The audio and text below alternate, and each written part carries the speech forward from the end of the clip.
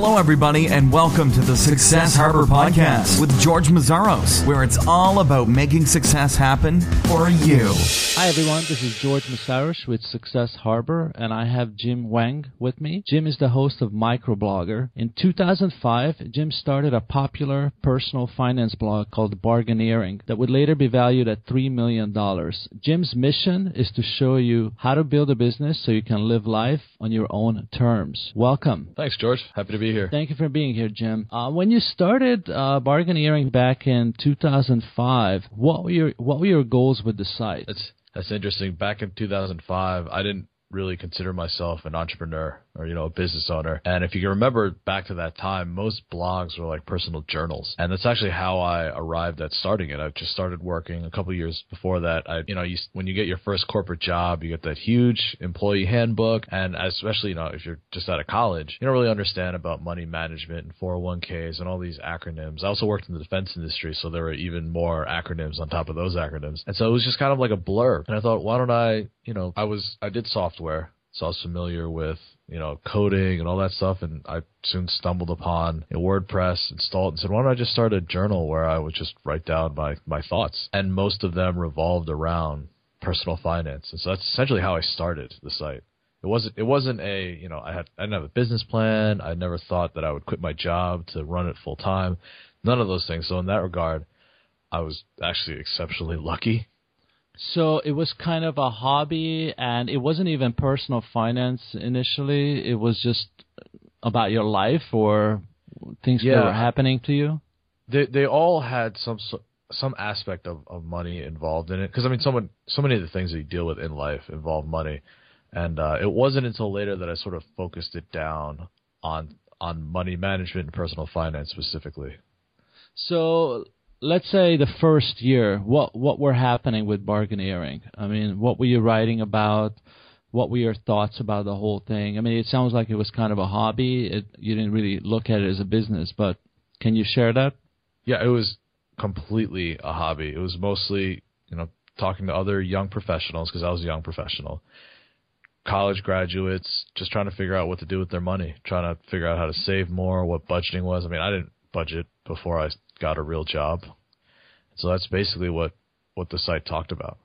And go ahead. I'm sorry. And I didn't approach it like a business. It's kind of funny, but when I look back, some of the things that I did were smart, but that I actually probably wouldn't have done if I was treating it like a business, because I would spend a lot of time like networking and talking and emailing. Not actually talking, but like instant messaging and emailing other bloggers.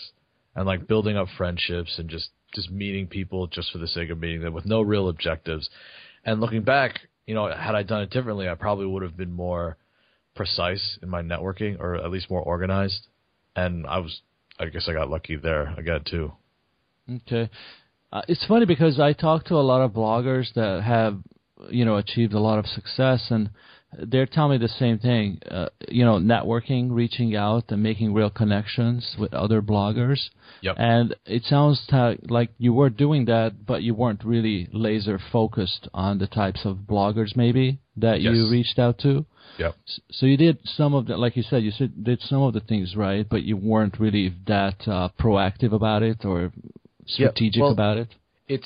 So I'm a very analytical, like numbers-driven, statistical type of person. So if I were doing it, if I were treating it like a business, I'd get a spreadsheet, right? And I'd find the people that I want to talk to, and I'd put them all on a list. And I'd, analyze what's the best way to reach out. Should I reach out on Facebook, Twitter, email? Should I, go to an event that I know they're going to? And I'd just be a little more proactive. Is not the perfect term. I'd be more, I can't think of the term right now, but like exacting, like strategic, I would think. Because your goal your goal in network is to meet people that you can help and that can also help you. And I was just meeting people haphazardly. And when I think about it now, like that type of being too precise and too calculating can sometimes be bad, because then when you're actually talking to someone and interacting with them, instead of being like a genuine person, like a nice person, in the back of your mind, if you have a very clear objective, there might be a tendency, however unconscious, for you to sort of, be the guy that when you're at the networking event, immediately pull out your business card and saying, what can I do for you? What can you do for me? Instead of being like a good person and actually getting to know them. So, I mean, it's a double-edged sword, but, you know, I feel like in business you have to be laser-focused. You have to be strategic and constantly be thinking about your process and improving it. And so in that regard, I wasn't. But, you know, when you're early on and you're just starting off, it's okay to not be super precise as long as you're still going in the right direction. Yeah, it's funny because, you know, as long as you're early, you know, I mean, you were early. 2005 is when blogging pretty much started. I mean, yeah, there were other sites that had journals and things, but that's very early in the process. So as long as you're early, you can make, I don't want to say mistakes, but you don't have to be that great in marketing yourself, I guess. Yeah. You can afford to make mistakes. Exactly. And they won't cripple you. Yeah. So let's talk about the point where you said you were very analytical. So were you even looking at things like shares or, you know, likes or traffic and comments and any of those things to see, yeah, this is going somewhere? Yeah. So back then, 2005, Facebook was obviously around, but I think back then it was still relegated to you had to be, you know, graduate of a certain college, and it was still kind of siloed. So social media, Twitter, I'm pretty sure Twitter did not exist, or at least certainly wasn't as... it was MySpace. 2005 was still more MySpace than the Facebook. And that was all, like, mostly music. I mean, when people were talking about it, they were like, you know, bands and such were leveraging that more often than blogs.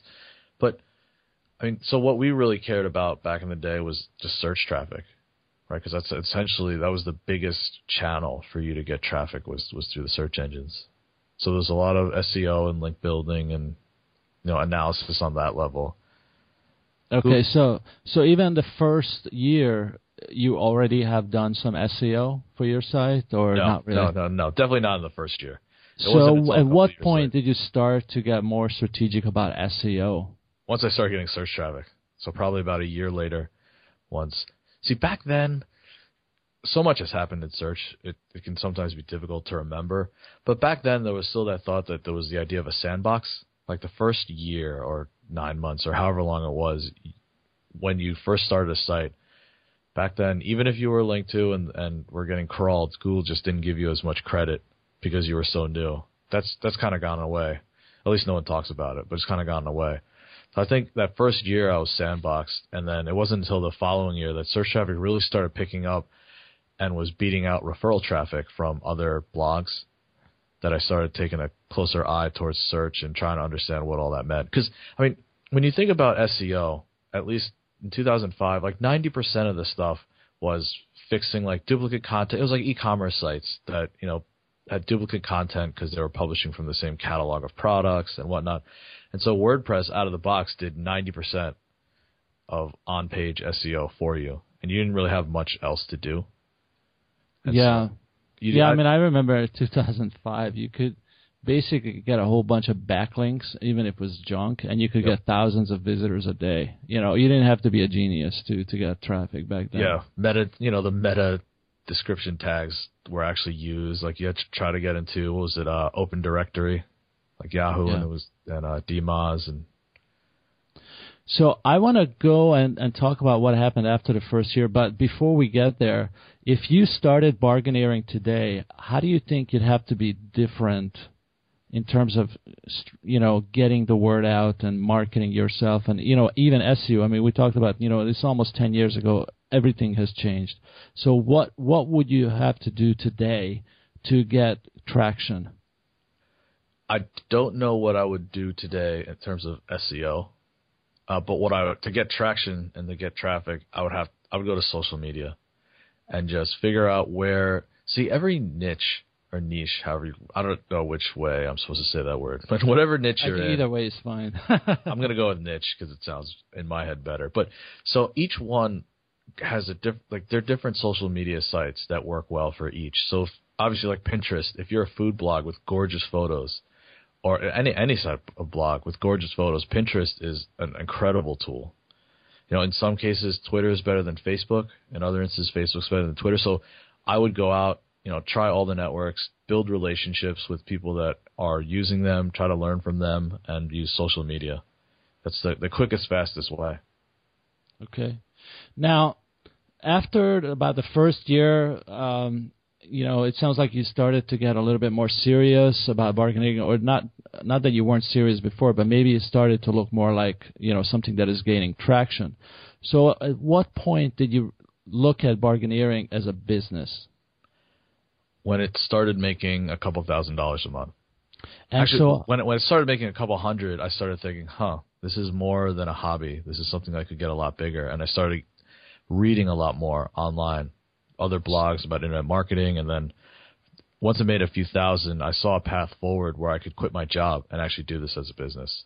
So let's talk about the couple of $100, because that's very important to me, because a lot of businesses fail very early. Within the first couple of years, people give up, and even $100 or even $10 is a big deal, I think, initially, just to get a proof that what you're doing is worth your time. So how much traffic did you have at that point when you first started to make a little bit of money, and how did you make money back then?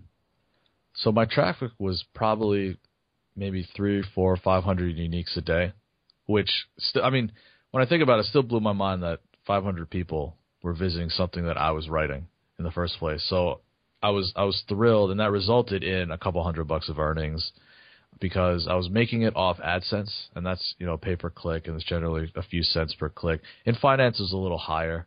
I don't remember the exact numbers, but, I would later on start other more hobby type of blogs, and the earnings there were much lower on a, pay per click basis, which makes sense. Personal finance.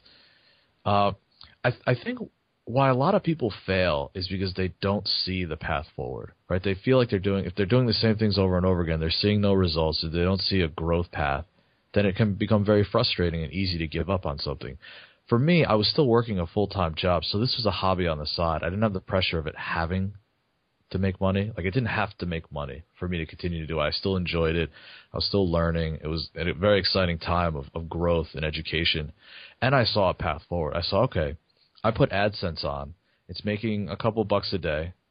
This is, it's awesome. I'm not going to quit my job. I start learning about affiliate marketing and how instead of, having someone going away for $1 a click, they can go, maybe they apply for a credit card, I get $50 a click.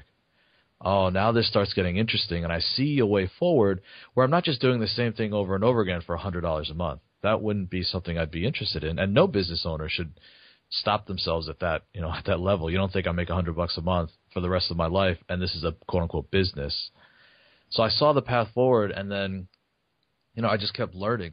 And this is how you get more traffic. More traffic means more people are seeing it. And so how many years were you into bargaineering when you started to make a few $100s a day?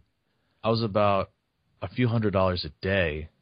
Yeah, because it's $300-400 a day. When you started to make some money with AdSense, because you started in 2005, right? So yep. At what point did you start making some money? I'm not talking about thousands of dollars yet. I think... Or maybe it was maybe like about 2 years in that I was making a few thousand a month. Okay. Like 3, 4, 5. Yeah. That couple of years, that sounds pretty, I've interviewed a lot of bloggers, and the 2-year mark is a very important mark. I'd love to actually, dig deeper what happens in 2 years, but I don't know if it's just... you get links by then, or you get some other, content. You have enough content on the site, or I don't know what it is, but the 2-year mark is a very important mark. So about a couple of years into it, you start to make some money, but not enough money to quit your job. So what were you doing then to grow bargaineering more? Was it just doing more of the same, or did you also change some of your strategy? So there were two things that changed. One was I became more diligent in getting guest posts, because that's back then, what would that be, 2007. That's when no one was really talking about guest posts as a link building methodology or approach. And it wasn't done on the scale that it is, today or a year ago, because you just go to your other blogging friends and you just link back to your own articles with keywords, and it would be very specific, and no one thought it was bad because no one said it was bad. And that helped search tremendously. The other thing I did was keyword research on the content production side. Right up until then, I just wrote whatever I was interested in, whatever was happening in my life. Well, as I soon realized that each of the articles, each of the blog posts I was writing is essentially a seed, right? You take a bunch of grass seeds, you go on your lawn, you throw all of them. right? You don't put one down and go to the next one and put another one down. You just throw as much seed as you can, and the ones that grow, grow. And the ones that don't, no problem. You try to learn what went wrong. And so that's what I started doing with blog posts is I would do keyword research, and I would write articles that were specific to various keywords to try to get them to rank and then convert with various offers on those pages. And I would just pick different industries. So I started with credit, then went into banking, did credit scores, all these areas that I felt like I could be, as a smaller site, be competitive. And I avoided areas that I didn't think I could be competitive. For example, mortgages and insurance are two extremely competitive areas that I didn't think I could, have any success in. So I didn't do those. But okay. So do you think guest posting this year still something viable as a strategy? I would not do it for link building. I would do it to gain a greater audience. What I do now is when I write a guest post, first of all, a lot of places are now much more careful about who they let guest post. And so they'll also be careful about what you link to in the article. So no keyword-rich, money keyword-rich links in posts. But I don't think doing that has much value anymore unless you're a huge brand. And this is one of like a couple thousand links that you're building. I instead, when I write an article, just have a byline link that goes back to my site that just says, Jim writes about, and in the case now with Microblogger, I write about entrepreneurship and building a blog and building a business. So I said, if you want to read more tips about building your own business or building your own blog, sign up for his free newsletter. And the free newsletter is linked up, or it says click here to sign up for the newsletter. And instead, it just goes back to a landing page on Microblogger that lets them sign up for a newsletter. And I don't want it for the link necessarily, like the link equity, so to speak. I want the people that are interested to come back and sign up, and so I can reach them again later with that guest post. So it's about audience growth and not search engine optimization. Okay. So then a few years into Bargaineering, I meant to ask you, how long did it take for you to quit your job into Bargaineering? How many years from 05? 3 years. I quit in 2008. So in 2008, your site made enough money or more money than what you've been earning, I guess, from your job, and you said, yeah, I'm going to take the plunge and go all in. Yep. And did anything change at that point, or were you just really looking at your Bargaineering as a business and just be very strategic about all the content that you created and how you reached out and how you marketed your site? Yeah, so when I was quitting my job, the site was making far more than my day job, and I was spending 8, 9, 10 hours a day at my day job, which I enjoyed. The hardest part of quitting my job was that I enjoyed it. You hear a lot of stories where people hate their jobs and they're always looking for a way out, and I was a special case where I was fine with my job. The people were good. I love working there, but it just didn't make any sense anymore.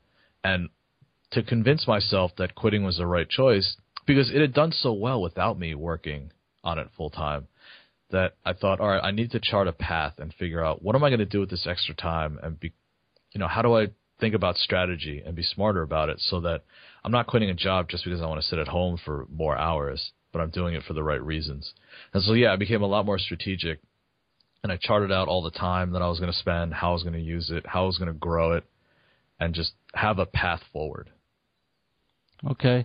And so by 2012 or 13 when the sale of your business was completed, you said you're actually, I read this online that excuse me, your business was valued about $3 million with an additional earnout of $500,000. Mm-hmm. And did you seek out someone to sell to, or did someone seek you out? I'm sorry. So there was a period of consolidation in personal finance blogging where there were these large corporations that bought up a bunch of personal finance sites. So I was just part of that wave. Okay. And did they have to convince you to sell, or did you think you really wanted to do this, you were ready for it, or they had to do a lot of convincing to convince you to sell your site? I think at the time I was ready. I mean, it's always tough to say because it's like a good decision either way. It's if someone offers you an X dollar amount for something, you can't. It's never a bad thing. And I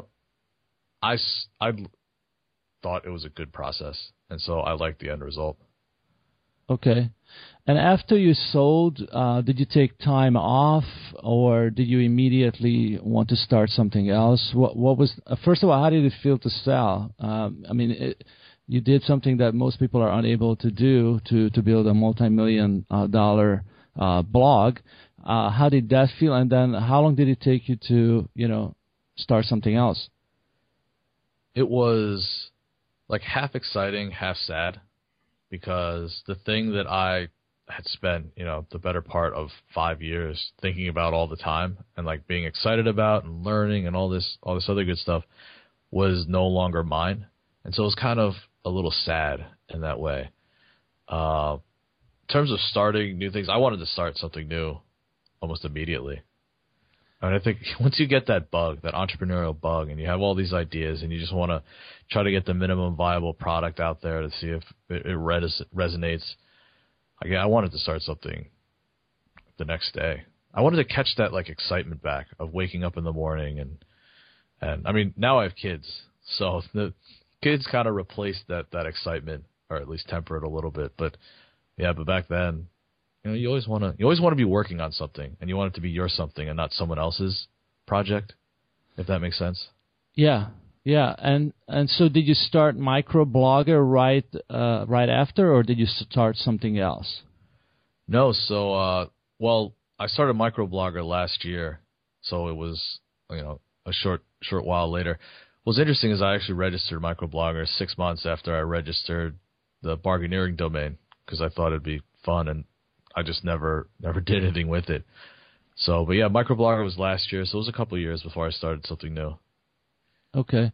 And how are you building Microblogger differently from Bargaineering, or is the experience different at all? The experience is different because the tools that are available to you are different. I leverage social media far more than I did with Bargaineering. I'm dabbling in podcasting, and that's been an extremely fun experience. I love talking to people. So when you emailed me and you asked me to come on, I thought, hey, this would be a lot of fun. And so, I mean, back then, 2005, very few people were podcasting. The technology just wasn't. Today, you use Skype, it's free. You have Call Recorder, that's also free.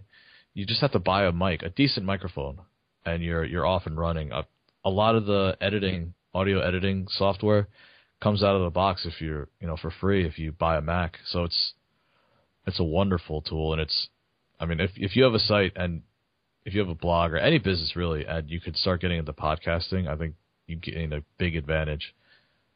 Yeah, I agree. I think any business, even if you install blinds, you could benefit from a blog. I would get into YouTube. I'd get into videos too. I haven't, because I haven't had enough time to really investigate it. But if you were installing blinds, or you were a blind installer, or you sold blinds, you could do all sorts of like tutorials and useful tools like that when someone searches for any how-to stuff, YouTube's always first or second. Yeah, and I think especially because, in those areas, like personal finance is a very crowded place. And it's crowded for a reason. There's a lot of money to be made in that area. But, there's a lot of other areas that is very underserved when it comes to, online presence. So, people like that, in those kinds of businesses, I think there are so many opportunities today. So let's talk about social media. What channels are you utilizing for Microblogger? Because obviously there's so many of them out there, and you can't focus on everything. So what works for you? I use Facebook and Twitter.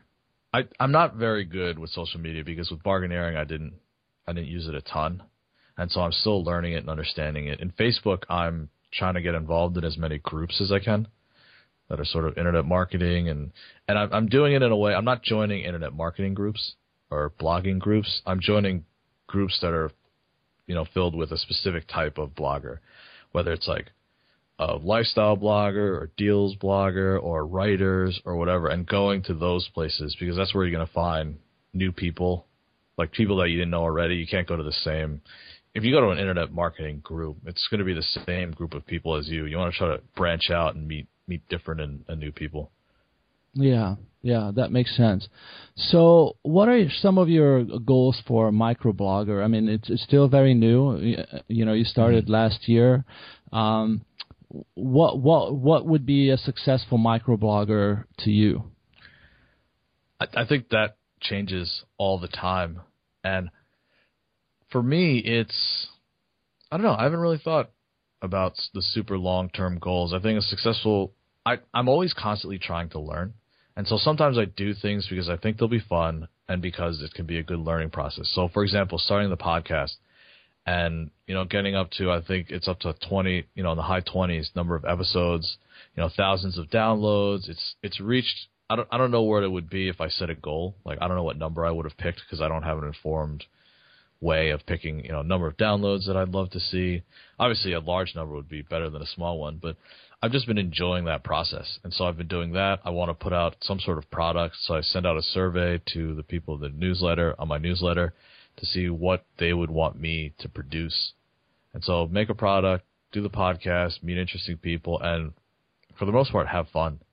I don't have any revenue targets for it because I feel like that I never like to judge my progress based necessarily on this end goal, especially not an end goal of how much revenue it's making, but I instead like to look at the process that I'm going through and whether I'm learning and growing and getting better every day. And as long as I'm doing that, I feel like progress is being made. And so that's how I like to look at my goals. Yeah. What are you using to look at your downloads? What app are you using? It's so all the podcasts are being uploaded to Libsyn, and they'll tell me how many downloads they get. Okay. Sounds good. I have some general entrepreneurial questions for you. One of them has to do with the first 12 months in business, because to me, with Success Harbor, I'm very focused on, try to focus on the first couple of years of business, because it's so important, and so many businesses fail. So what do you think is the most important thing for an entrepreneur during the first 12 months of being in business? What do you think that person should especially focus on? I firmly believe in the lean startup mentality. And so even before you open your doors or whatever you're doing, try to do whatever you can to prove out the model. And by that, if you're selling blinds, right, try to go door to door and sell blinds. Do the minimum you possibly could do to figure out whether or not you're cut out for that business. Because so many people, what happens is you get this idea in your head, and it sounds fun because you've never actually done it, and you've never faced the challenges that the people that actually have done the work face every day. And so you have this romantic view of a business in your head, and then you get into it, and then you start putting money, and that becomes a sunk cost, but you're not able to pull yourself away because you see the sunk cost and you keep pushing forward. Prime example is everyone thinks it's fun to own a bar or a restaurant, right? Because you think of shows like Cheers or other things where you've always had fun at a bar. Why not it's like you're constantly throwing a party. But in reality, starting a restaurant or a bar is miserable if you ask anybody who's ever started a bar or a restaurant. And so it's trying to force yourself to get into the mentality of making those decisions and doing the work without having to put in the huge financial investment. That's what I think most entrepreneurs fail at. They don't actually make themselves go through the decision-making process. Okay. What do you think is the biggest time waster for entrepreneurs? That's probably email and social media and surfing the web. It's distractions. It's going down, chasing the next shiny thing. And being able to focus is huge. And so to the extent that you can reduce the number of distractions and build yourself a work day where that doesn't happen as often, that's what I think is the biggest. If you had a friend or maybe someone in your family that currently had a job but saw your success as an entrepreneur, and they say, Jim, I want to be successful, help me, what would be the first thing you would teach that person? That's a good question. I would teach them how to implement that that lean startup mentality of what's the idea that you want to do. Let's go through and think about all the questions that you should be able to answer before you spend any money on it. And it's not because my experience is extremely limited. I started a blog, right, that did well, in part because it started early. Certainly, I learned a lot through the process and could impart some wisdom about it. But ultimately, I think just having a more analytical mind was the only thing that I brought to the table in terms of the success of the site. And so I think that's what I would try to offer a friend or family that said, hey, I want to try to do what you did. I said, okay, let's sit down and let's just talk through what you want to do. And then maybe out of that, we'll figure out, all right, these are the skills you need to learn. And I can't teach you because I probably don't have them, but this is what you need to learn before you get started. That's good advice. I'm pretty sure you looked at my site, Success Harbor, and if you have any suggestion for me to improve my site, I would appreciate would appreciate your thought. I don't know anything off the top of my head. Okay, but what I did was I from what I remember, because I looked at it last week when we were scheduling it, I remember thinking that you have a carousel at the top, right? Where it changes who your well, your I do change it when I put a new interview on. I do change that part. So it's not like a slideshow, but it does change at least a couple of times a week. Okay, but it's not always the latest one, right? It's always the latest one. And there are a couple of other lists. There's one list under it with some thumbnail photos of some previous interviews, and there are a longer list under it. Oh, what I was going to say. So I think what happened was I was scrolling through the various guests because I'd seen someone that I knew, and I forgot who it was. But I remember thinking that the one that you had at the top was sometimes someone new, and then sometimes it was one way in the past, like a month or so ago, or maybe not a month, but a couple pages back. I actually was going to say that was a smart idea to not always have the latest one at the very, very top and sort of cycle through just to give your older podcast some more life. Yeah.